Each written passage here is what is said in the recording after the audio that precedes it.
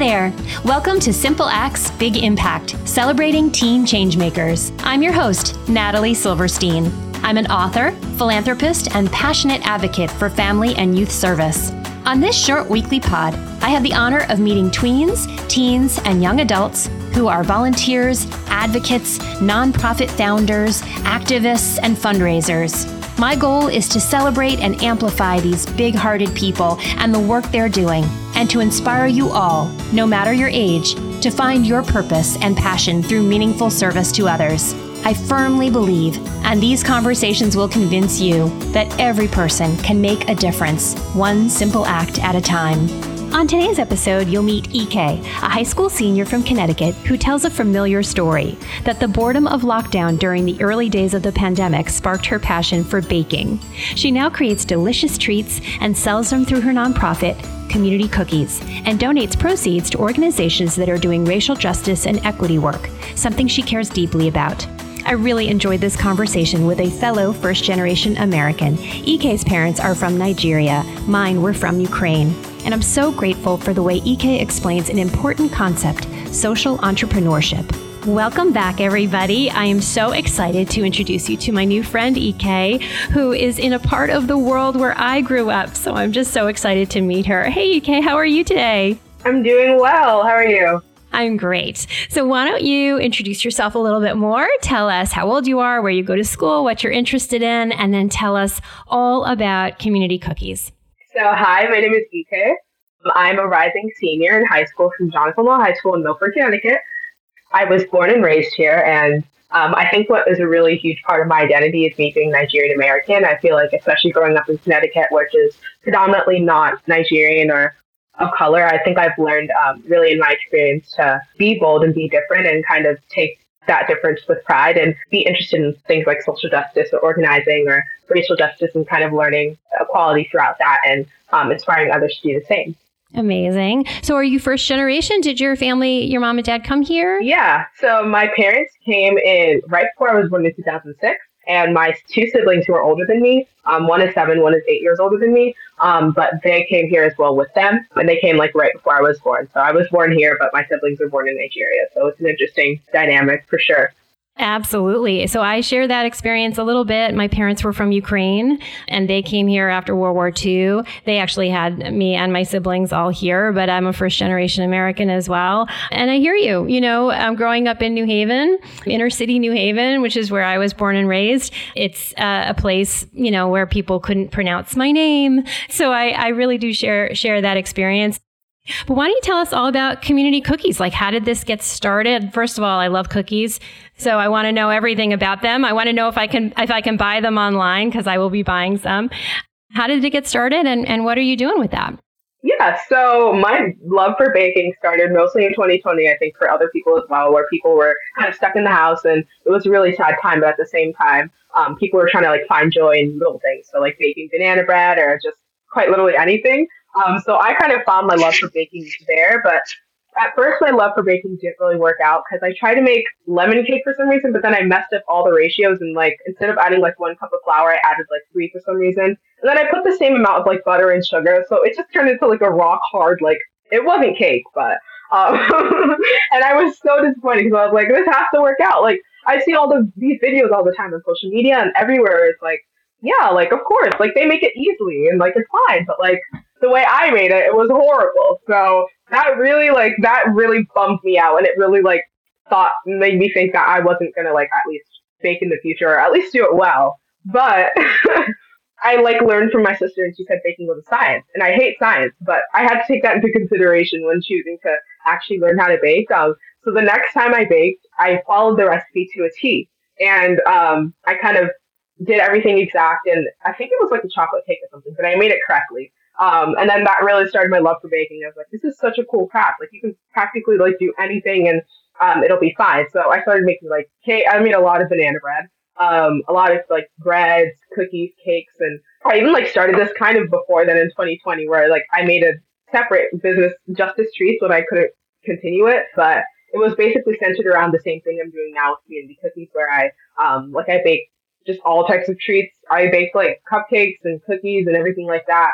And then our account centered around racial justice and social justice and things like that, which is kind of taking over in 2020 specifically. But I think that really started my journey of not only baking, but also social justice. So throughout the rest of my high school career and like beyond since that, I've been basically just baking for my friends. And I would just like bake one day after school and then bring all of them in like Tupperware, like a big bag to all my friends and teachers, and they would just enjoy it. And I also found a love for social justice through the process and joining like certain like local organizations, and I interned for one of them where I kind of created social media posts and that advocated for kind of students' experiences, and I also like talked to educators and stuff like that. So I think throughout that process, I really found a love not only for baking, but also for social justice. And in that process, this last year, I kind of started building community cookies, and I have like a cookie bar here. But essentially, this is the Oreo cheesecake cookie bar. But essentially what we do is create unique cookie bars, and then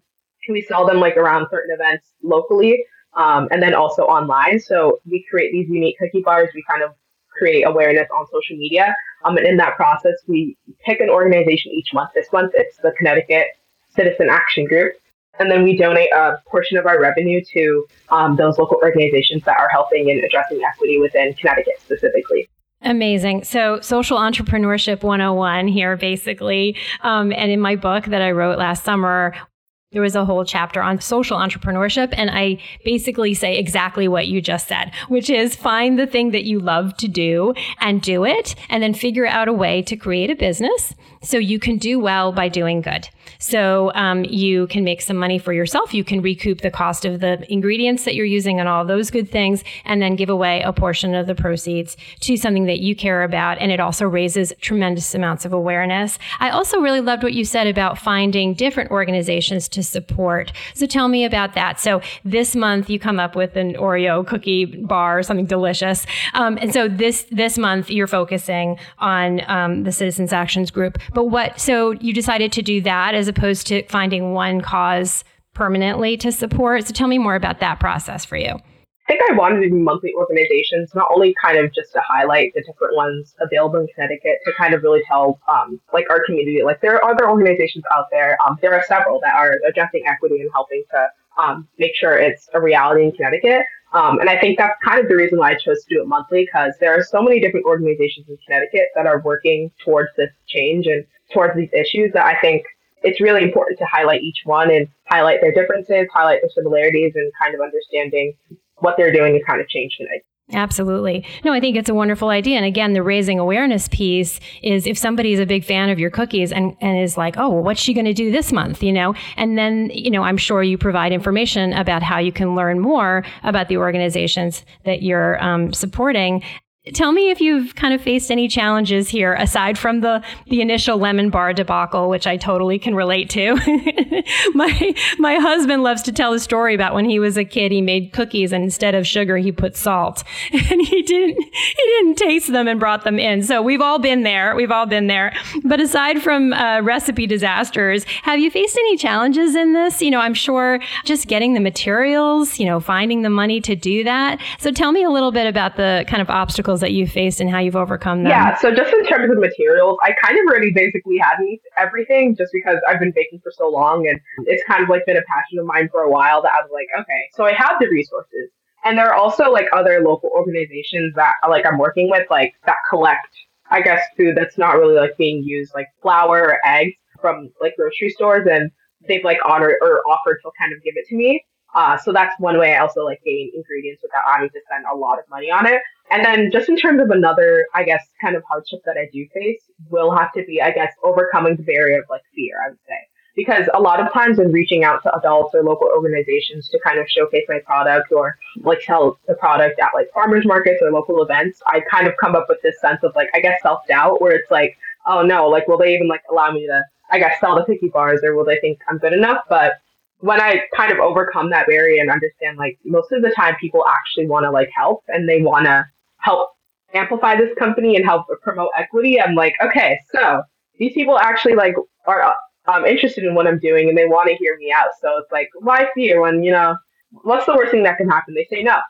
That's right. That's right. Amen. That's exactly in my fundraising chapter. I literally say, what is the worst thing that someone can say to you? Now, let's be clear. There are mean people and rude people, and that's going to happen in any way in the world. But it should not. That fear of the unknown should never stop you from doing this really wonderful work. You're not asking someone to do something, hard. You're saying, I made this delicious dessert and I want to sell it and give a proceeds to charity. I mean, you'd have to be kind of a jerk to close the door on you in that regard. And I think you're absolutely right. Overcoming this kind of fear, this imposter syndrome, like, why are they going to support me? Do they think my product is good enough or whatever? You will not know if you don't ask and you don't try.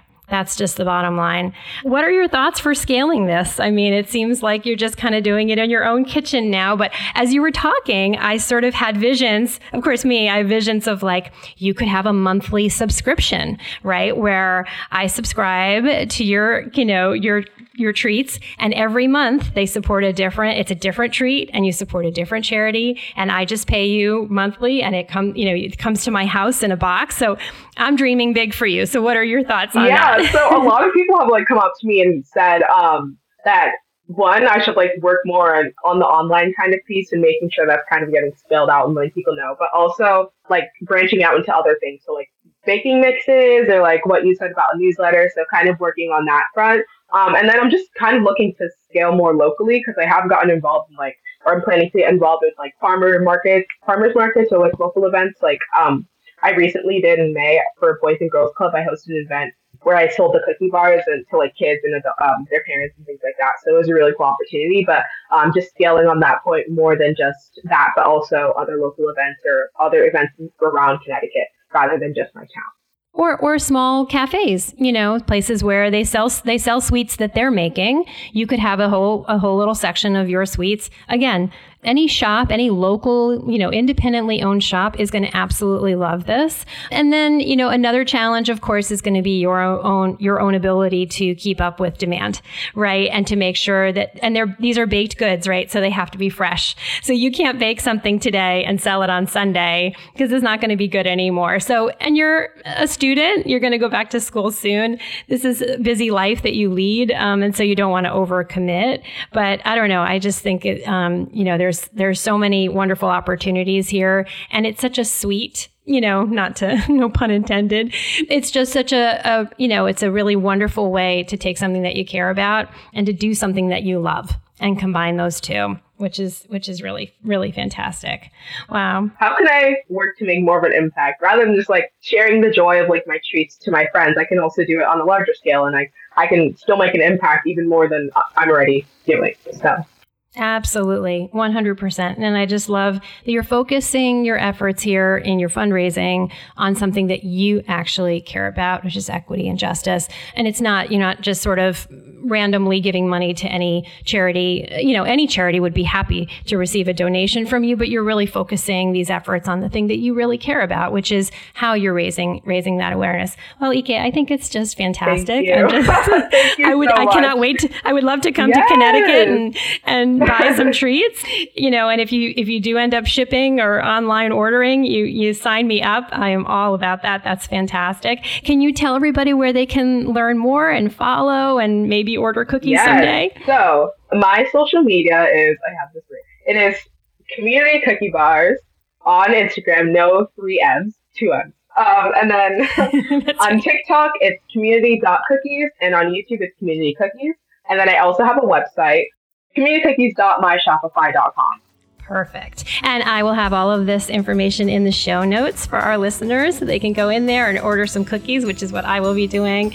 Listen, Ike, I'm wishing you the best of luck. I know senior year can be kind of stressful. I have every confidence that you are going to be very, very successful, both in the college process and in life. Thanks so much for listening. If you were inspired by what you heard today, please follow, rate, and review. These things really matter. And if you know a tween or a teen who is doing great things in his, her, or their community, send them my way. I'd love to meet them and share their stories with a world that could really use a dose of inspiration right about now. You can get in touch with me through my website, simpleactsguide.com. Until next time, remember to keep eyes, ears, hearts, and minds open to the needs of others. And always be kind.